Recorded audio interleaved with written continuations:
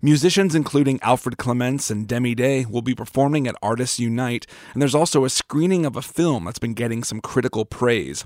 It's called The Burial of Kojo. Filmmaker Blitz Bazawal, aka Blitz the Ambassador, made the film in Ghana with an all-Ghanaian cast and crew.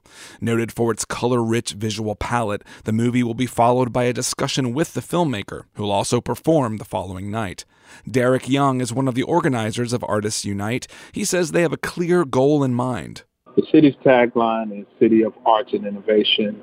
Some see that tagline being exercised or put forward. Some kind of beg to differ.